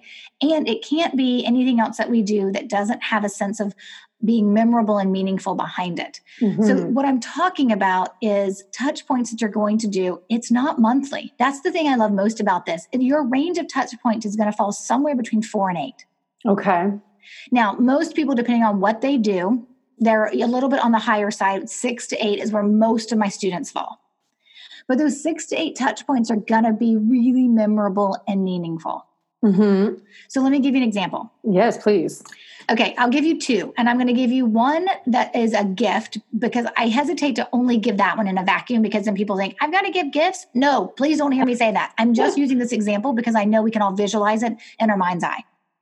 So gifts are one of many categories of things that you can do for your referral sources. And lots of people have to build this referral plan on a shoestring budget. So gifts, trust me, gifts are not a part of their budget. So for instance, I recognized when I was a business and productivity coach that 80% of my top referral partners or my top referral sources were working parents. So like they owned businesses and they were also parents. Okay, that's not surprising because lots of us are parents, right? But when I looked at my top referral sources, the overwhelming majority were business owners who were also parents. So to be memorable and meaningful, I recognized Mother's Day and Father's Day. Oh. Everybody recognizes Thanksgiving and Christmas. I mean, I still do too, but like everybody does it. Yeah. Right? Nobody's expecting to hear from me, the person they refer clients to, or maybe I was also quite possibly their coach, right? On Mother's Day or Father's Day. Now, I didn't do this for all my clients because that would have been way too costly. This is separate from your client experience. This is your referral experience. These are the touch points, the outreach you do for the people who refer you, whether they're a client or a COI or not. You're not going to do this for family and friends and strangers because you haven't made the decision to put them on the actual referral source list. Right. Right. So these are for our clients and centers of influence. Because we have to take a budget into account. It's super important. And so I sent one year for Mother's Day, Wonder Woman water bottles. That's cute. Right? So, but here's the thing. Once you remove the card from the Wonder Woman water bottle, my name, my logo, my phone number, my email address, my website, none of that was on the water bottle. It was truly a gift for my referral source. But Michelle, do you actually think that they ever forgot who gave them that water bottle? Yeah. No, right. Like the answer is no. Yeah, they would not forget. They never forgot, right? And like I would get posts on social media sometimes where it'd be a picture of my referral sources and their daughter, and they'd be like, "Yep, she commandeered the water bottle, Stacey. I'm going to need another one." Right? Like so, it was this thing where they didn't forget. And what it did though is it impacted how they felt about me. Because in that moment, how they felt about me is Stacey really appreciates me. She sees me. She cares about me. And she's thankful for what I do for her. Even if that's not everything they say to themselves, that is how we impact their emotions and how they feel about us. And when we take care of somebody, right? Oh, let's flip it. When someone takes care of us, we ultimately want to take care of them. It's like when my father passed away suddenly and unexpectedly in 2018, and all the neighbors came together and did meals for us. Like 1 meal a week, or it was 2 meals a week. I don't remember. Like I remember telling my husband afterwards, we need to throw them all a party. Yeah. Like we need to throw them a party to say thank you so much and what we appreciate. And my husband's like, you do the neighborhood Easter egg hunt and the blow up movie screen parties every summer. They're good. They Yeah. did this just to show We've you just that gone they through care. a tough time. We don't Right. need to add this on our list. Nobody needs your thank you note, Stacey, Yep. and nobody needs you to be throwing them a party. Yeah. But that's how you feel. Yeah. Because when someone takes care of you, right, it's all of a sudden not business as usual. It is back to like the human side of life. Yeah. And that is how we are memorable and meaningful. And that is how we stay top of mind. And that is how our referral sources continue, because they're getting these 4 to 8 touch points that are memorable and meaningful that keep us top of mind throughout the year. And then next year. Now, I always recognize Mother's Day and Father's Day. Right? I did that for a number of years until my practice shifted. So now I do a little bit different because of my referral sources have shifted. But I look at it from that perspective of I may do something every Mother's Day and Father's Day. I'm not sending the same water bottle every Mother's Day, right? Yeah. So that may have shifted or whatever, but it's the easy thing for them to always be like, that's what they're going to remember about me. And so when we're thinking about this, when we're trying to be memorable and meaningful and top of mind, the ultimate, and I always position it this way, the ultimate goal here is to make sure our referral sources are really, really clear on how we feel about them. That they make our life easier, they make business easier, they make life easier, and we are indebted to them and we love them. Like, they're incredible. But I'm loving this so much. Oh, I'm so glad. I'm like legitimately going to start doing all of this. Yay! Good. But here's the thing. Even though we do this without an agenda, we do need to carve out some space for step number 4. Okay. And if step number 3 is the meat and potatoes of the actual overall strategy that I teach, is step 3, this plan of outreach that's memorable and meaningful and top of mind for your referral sources, is the meat and potatoes. I got to put some special sauce, the secret sauce, the special sauce on that meat and potatoes so they'll actually taste good. Which is always funny to me when I use this cooking analogy because I can't cook. Neither can I, but I like meat and potatoes with gravy. So yeah, right. We know the sauce makes that stuff taste better. Yeah. Right. So what we have to do is we then also want to use the right language, which we call planting referral seeds. We want to plant the right language that allows them to also, in addition to feeling like we care about them, because we do, knowing how much we appreciate them, because we do, because we're genuine and authentic, but we also just want to make sure we're kind of staying in their subconsciousness, thinking about us from a referral perspective. So we plant referral seeds. So I don't know if you noticed it, but I actually gave you a referral seed that I planted earlier when I told you what the first line of your thank you note should be when you write a thank you card. Thank you for the referral? I'm just totally not going to put you on the spot just in case. If you didn't remember. And I think the second time was like, here I am again. Thank you so much for the referral. Right. Thank you for the referral to, and then you inserted the person's name, right? That is the easiest and most direct way to plant a referral seed. Now, here's the thing. There are so many times and places to plant referral seeds. There's a formula to it. There's indirect and direct ways to plant a referral seed. There's a formula to it. There's a balance to it. So you don't sound like all of us in this broken, weird record. Yeah. Right? So there's this process to it. There's scripts and things like that to kind of help people get comfortable with it as they create their own language. You can plant referral seeds during this outreach, these touch points to your referral sources. That's what makes it part of the 5 steps. But referral seeds can be planted during the buyer's journey. Referral sources are used to be planted when you're trying to turn that client into a referral source. Referral seeds are used, right, when you're also, when someone's no longer working with you and they're an alumni client. That's what I call when someone's no longer working with you. Like there are so many times and places to build out referral seeds. And I always tell folks, that if I ever have anybody who goes to my program and they are just doing basically steps 1, 2, and 3, and they're like, I'm not getting any referrals. I'm always like, tell me about your language. And if it's always just thanks for being a client, client appreciation stuff, I'm like, who are you? What are you doing for your referral sources? And how are you using that right language? A lot of times people will sometimes feel like because some clients refer them, what they do for those clients as referral sources, they need to do it for all their clients, which automatically waters down their language because you can't plant a referral seed for someone who's never referred you. Right. Unless you're doing it in a very specific way during the buyer's journey or during trying to turn that person into a referral source. And so then they just get very generic language. I'm like, but you've lost planting referral seeds, which is why we only do this stuff for our referral sources or those we want to refer us. But there's lots of opportunities to plant referral seeds. I mean, that's one of the things I always tell folks, you know how we all have our own superpower? Yeah. Like some people don't know what theirs is, but we all have it. God gave all of us a superpower. Mine is language. Mine is that ability to figure out how to say something so that it has the meaning we want with an impact we're also looking for.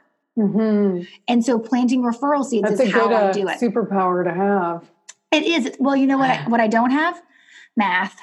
Yeah. Well. Which makes my bookkeeper happy because there's someone I need to employ to do that, right? There's someone I'm paying to do that for me. So the idea here is the language piece is the secret sauce that gets them thinking on that subconscious level about us from a referral perspective. But there is a balance to how we do it. It's not like every time I walk up to you, I say, I got 15 referrals yesterday. I mean, first of all, that you can't say that if that's not true. But like then you become that weird person who talks about referrals in a weird way, right? Or if your thank you cards are always written the exact same way, then it's like, did you just sit down and write 12 of these at the beginning of the year and now just mail them out to me every time I send you a referral? Like there's a language piece to here that comes down to us being authentic to who we are and being genuine. And it's probably the piece I tell folks, like everything makes sense. I know, I get it until you get to this piece. And that's the piece that I always tell folks, like, but once you get it, like I always tell my students, like once you get the language piece, you're going to be like, got it. Oh my God, I know how to do this. This is awesome and amazing. Right. And I think too, like that's part of the work too, right? Is, you know, like being more thoughtful other than just going like, I'm doing this to get it out to tick a box. Yes. And I think your willingness to be thoughtful in this is actually really, really important. Yeah, I agree. Yeah. And this all comes down to who you are as a human. And that's why I say, dude, if you're dead inside, this is going to sound like boring work you don't want to do. Yeah. Then this is not for you. Right. Right. Because you got to actually want to do this kind of work. This kind of work has to fit for who you are as a human and how you like to present yourself to the world and how you believe that you're supposed to treat other people. But and like you said, yeah, exactly. And it's like part of it is the heart, which even if you did all the steps without the heart, it just falls flat. Absolutely. But here's the thing. It's not the final step. Oh. It may be the hardest one for people to kind of wrap their heads around, right? And I always tell folks, that's why I have a program. If you need help with that, some people can hear me talk about this and off to the races they go. But that's why I have a program if you want additional support. But the fifth step is actually the step that matters. Now that you've heard about how important all the other steps are, the fifth step is the step that matters most for you as a business owner. And that is taking what you've just learned and turning it into a process. It has to be part of your workflow. It has to be a process within your business. It has to be things you execute on just like everything else you do. Yeah. Right. You'd never show up to a client's space and be like, okay, you leave and I'm going to do what I'm going to do in here. And then you're going to see it afterwards and we'll see how you feel. Yeah. No, you typically have a presentation that you do to them with some type of design board. Yeah. Right. To make sure that you're on the right track and that they like what you're doing and this is going to be okay. Right. Like it's the same thing as a business owner for this. You got to make this part of your process. And so I always say your referral sources need a referral experience. Just like clients need a client experience, referral sources need a referral experience. And this is everything I just taught you in steps 1 through 4. And they'll never articulate it with like, gosh, Michelle, thanks so much for that great experience. Like your referral source is never going to say that. Random realtor is not going to be like, at the end of this year, Michelle, that was an amazing experience. They'll never be able to articulate it like that. Yeah. But that is ultimately what you will deliver to them. But to deliver on that referral experience for that referral source or all of your referral sources, what you need is a process to make it happen. Because guess what? If I'm doing Wonder Woman water bottles for Mother's Day, it doesn't work on Labor Day. Right. So you have to make sure you're executing on these touch points, however you space them out. And I tell folks, we don't do stuff all on the holidays either because that becomes like nothing can seem like a templated routine. Yeah. This has to be authentic to your type of business. But like I worked with an interior designer. She was in my program out in Scottsdale, Phoenix area. And she typically received about 4 or 5 referrals a year. And she was like, I always tell folks, we always set a goal. When you come into the program, one of the first steps you do is you set a goal of how many referrals you want based on past history. If you follow this plan, what would you like to shoot for? Like, what are you aiming for? So she was like, okay, I get 4 or 5 a year, right? I'd really like to get 12 in a year. So like a little bit more than doubling what she typically received on her own. So like 4 or 5 a year, that's what I get on average, but I want 12. Well, we got her 13 in her first 6 months. Amazing. So the idea here is because she was willing to put in the work and go through this, but ultimately 6 months later, she's at 13 referrals because now this is a process in her business and she executes on it and she doesn't slack off. And that's super important. I'm so in love with all of this. This is so up my alley. I'm like, right now I'm trying to work through my lead process and whatnot. And now on the list is my referral process. And I'm so freaking excited. Yay. I'm into it. I'm so into it. I'm so excited. Speaking of referrals, how did you find my podcast? I would probably need to go back and look. I'm on a number of podcasts, but it could be, I do actually use someone who helps me book podcasts. Oh, it might have been. And you know what? Yep. Here's the thing. This is like a passion project, so I can't retain information well on it. So you're probably right, because I have been getting those too. So yes, I'm so excited. Yeah. Yeah, it probably, if I were to guess, I'd probably say, because here's the thing. Here's how I build my business, right? Referrals are obviously the biggest piece for me in terms of how I bring people into my programs and welcome people into my community and to how I help people. Obviously, referrals are a big, huge part of that. But I also will I will guest interview on other people's podcasts, and I also speak from stage. And of course, I have a book and a podcast as well. So people who may find me through because they heard me on stage, or they heard me on a podcast, or they were referred to me. Those are my three big sources, so to speak, in terms of where people come into my business. They may land, on my website or whatever, but they're probably going to do one of three things. They're going to start listening to my podcast and decide, yep, I get it, just like you are, right? Yep, I get it. This is for me. Or they're going to read my book and come to that same conclusion. Or some of people are like, yeah, I'm not really a reader, don't really listen to podcasts. What else you got? I also have what's called a referral ninja quiz on my website. You just go to referralquiz.com. It'll redirect you to the right place, but go to referralquiz.com. What I always tell folks, if what I've said has really resonated with you, just like it has with you, Michelle, you're like, yes, I'm on board. Well, let's figure out where you're starting from. And this quiz is going to ask you 9 simple questions. And at the end of those 9 simple questions, it's going to reveal to you what level of a referral ninja you are. And you're going to be a colored belt. You're going to be a green belt, blue belt, or red belt. They have nothing. Very cute. Thank you. They have nothing to do with Taekwondo or karate. My belt colors do not match their colors I like. Yeah. You can do that when you're a business owner. That's right. But it's going to put you at a beginner level, an in-training level, or a master level. And I will tell you, only 2% of people, of the thousands of people who have taken this quiz, only 2% land at the master level prior to going through my program. Like there's just 2% of us out there who get here without knowing exactly what to do. But my goal is to always take people at the beginner level or the in-training level and show them the path, the roadmap to get them to that master level. And we use these 5 steps to do it. We just, obviously there's just more to it when you're inside the program. Absolutely. And because obviously I love podcasts, can you share a little bit about, do you specifically focus on referrals on your podcast, or do you talk about other parts of the sales process or business or / productivity, since you're also experienced with that? Yeah. So I would say probably about 75%, or maybe it's more like 70 to 75% of my episodes are dedicated to referrals.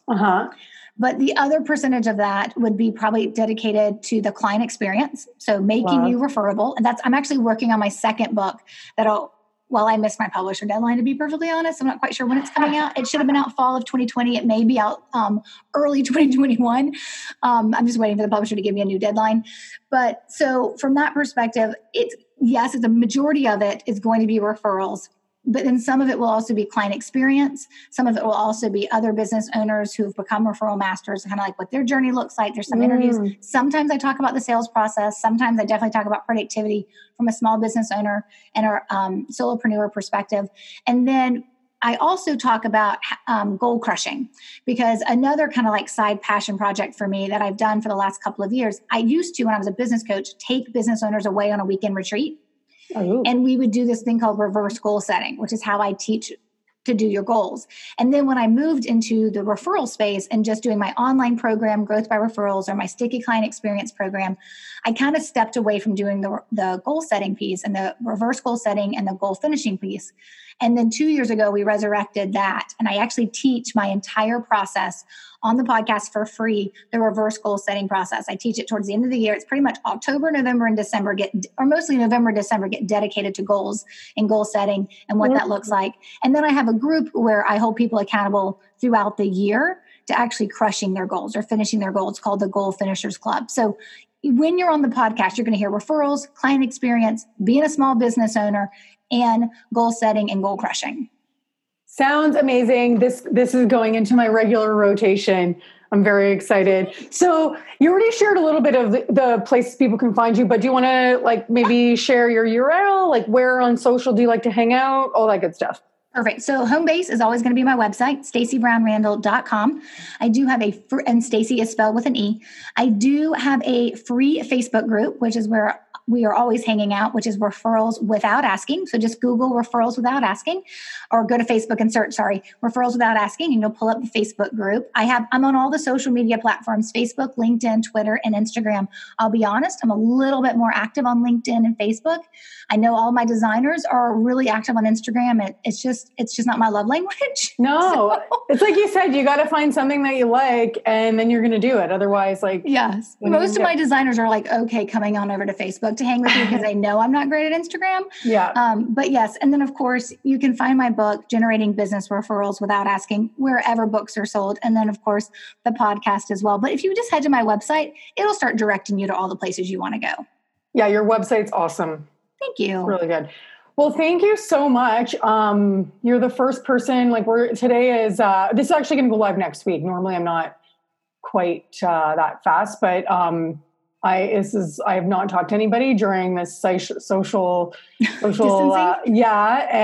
I think I'm going to be doing more of these over the next little while. I've had some designers reach out and say like, might be a good time now, but yeah, I don't know what's going on in your world, but I hope you're staying healthy, and I hope like everybody around you and anybody you know staying healthy during this super intense, crazy time.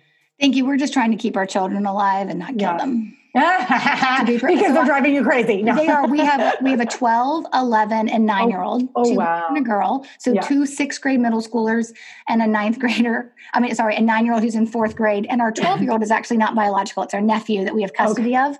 That's why I have a 12 and 11, and yet we're in the same grade. I was a little like, okay. Right. I know. I always feel like to say that. Like, I'm like, please don't think I just popped out babies just to pop out babies. I don't understand how that math works, but okay. Yeah. So, it's our first attempt at homeschooling.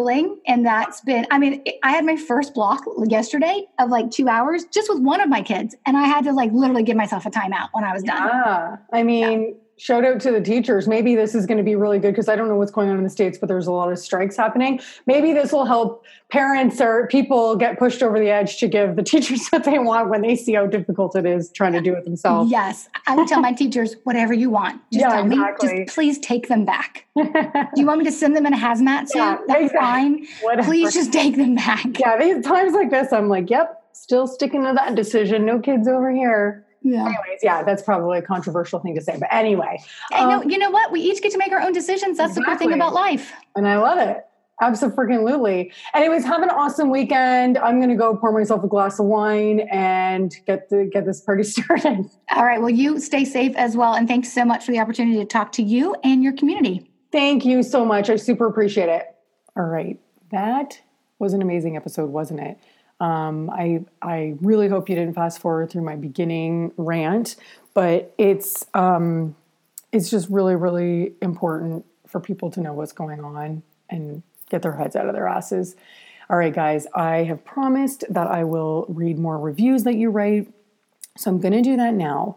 What I'm going to add, I'm going to up the ante for leaving a review. If you leave a review and you, at the end of your review, drop your Instagram handle, and the way you would do that is basically the same way that the last review I sent did it, which I thought was genius. I will share your Instagram handle and I will tag you on my post on Instagram so you get a little love. So all you need to do is just at the very end of your review, just say like at Your Pretty Place did, she gets another shout out here, go follow her. Then you'll get a little bit of social media love. Okay, let's just see here. I'm going to go a little bit further back. All right. Let's see. Okay, love. Oh, I'm going to read this one. I don't think I read this one before. This is from Orange Tree Interiors, Val. She's been very sweet, by the way. Love this podcast. It was recommended to me by some fairly new newbie designers. All of us had been in the industry for 2 years or less at the time. I found this podcast to be an absolute godsend. I'm not religious, but the word is appropriate here. Anyway, Michelle's realness is so refreshing. She lays it all out. The vulnerability, the anxiety, the imposter syndrome, the feelings of inadequacy. Oh, amen, sister. All the things. You are listening. All the things I was and still am feeling as I grow my business. Listening to this podcast makes me feel so much better about where I'm at because Michelle is so good at sharing and being relatable. What's even better, it's not better, it's really awesome though, is that she invites the best guests and asks the best questions so that we all get the answers we want to know, but haven't had the experience or courage yet to ask someone. She is saving me so much time and potential frustration by supplying the information I need to avoid issues before they occur. I love this podcast and I love Michelle. I listen to loads of audiobooks, business podcasts, and YouTube videos every week, but this one is hands down my favorite. I want to cry right now. I've read this already once before, but reading it again makes me want to cry. Thanks for your bold honesty and inquisitiveness, Michelle. I'm so grateful. Legitimately, I'm going to cry. I'm going to actually look up her Instagram so I can share her Instagram. So thank you. It's at orangetree_interiors_ for that freaking incredible review. I am eternally grateful for your kind words. You have no idea. I'm like tearing up right now, legit. Anyways, guys, if you want to follow along more of the journey, you can go to Real Talk Design on Facebook. It's a group. You got to answer the questions. We'll talk more there. Also, if you liked this podcast, leave a review, like I just said. Leave your Instagram handle at the end, and I will share the love that way too. And please tell a friend about the podcast and subscribe. And for the love of everything sacred in this world, stay the fuck home. Bye, guys.